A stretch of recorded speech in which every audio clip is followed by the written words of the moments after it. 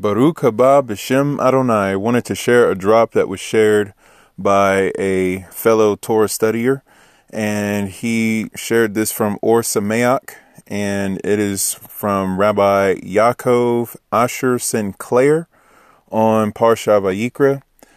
There is, in the first verse, if you look at a Torah scroll, the aleph of the word Vayikra is super small. Why? Well, it says, when God told Moshe to write the word Vayikra, which is, and he called, which is commonly translated as Leviticus. Obviously, between the English and the Hebrew, there's a lot of difference there, but we shall continue. It says, Moshe didn't want to write that last aleph.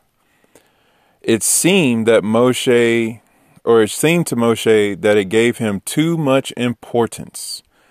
How could he write that God called to him? Who was he, after all? A mere man. Moshe would have preferred to write Vayikar, which means, and he happened up on him. In other words, God just came across Moshe. He didn't go out of his way to appear to him. In spite of Moshe's protestations, God told him to write Vayikra.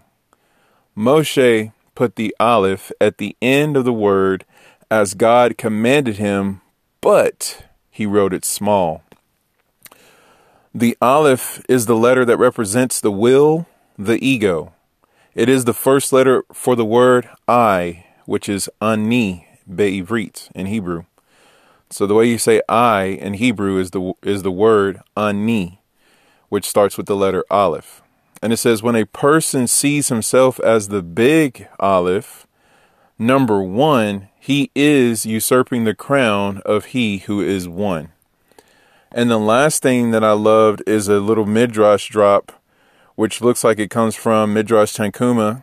And it says, when Moshe had finished writing the Torah, some ink was left in his pen.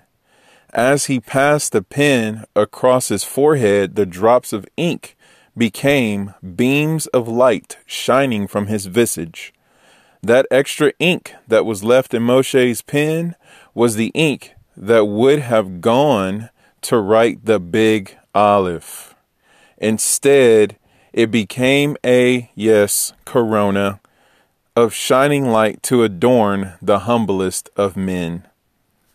Baruch haba b'shem Adonai.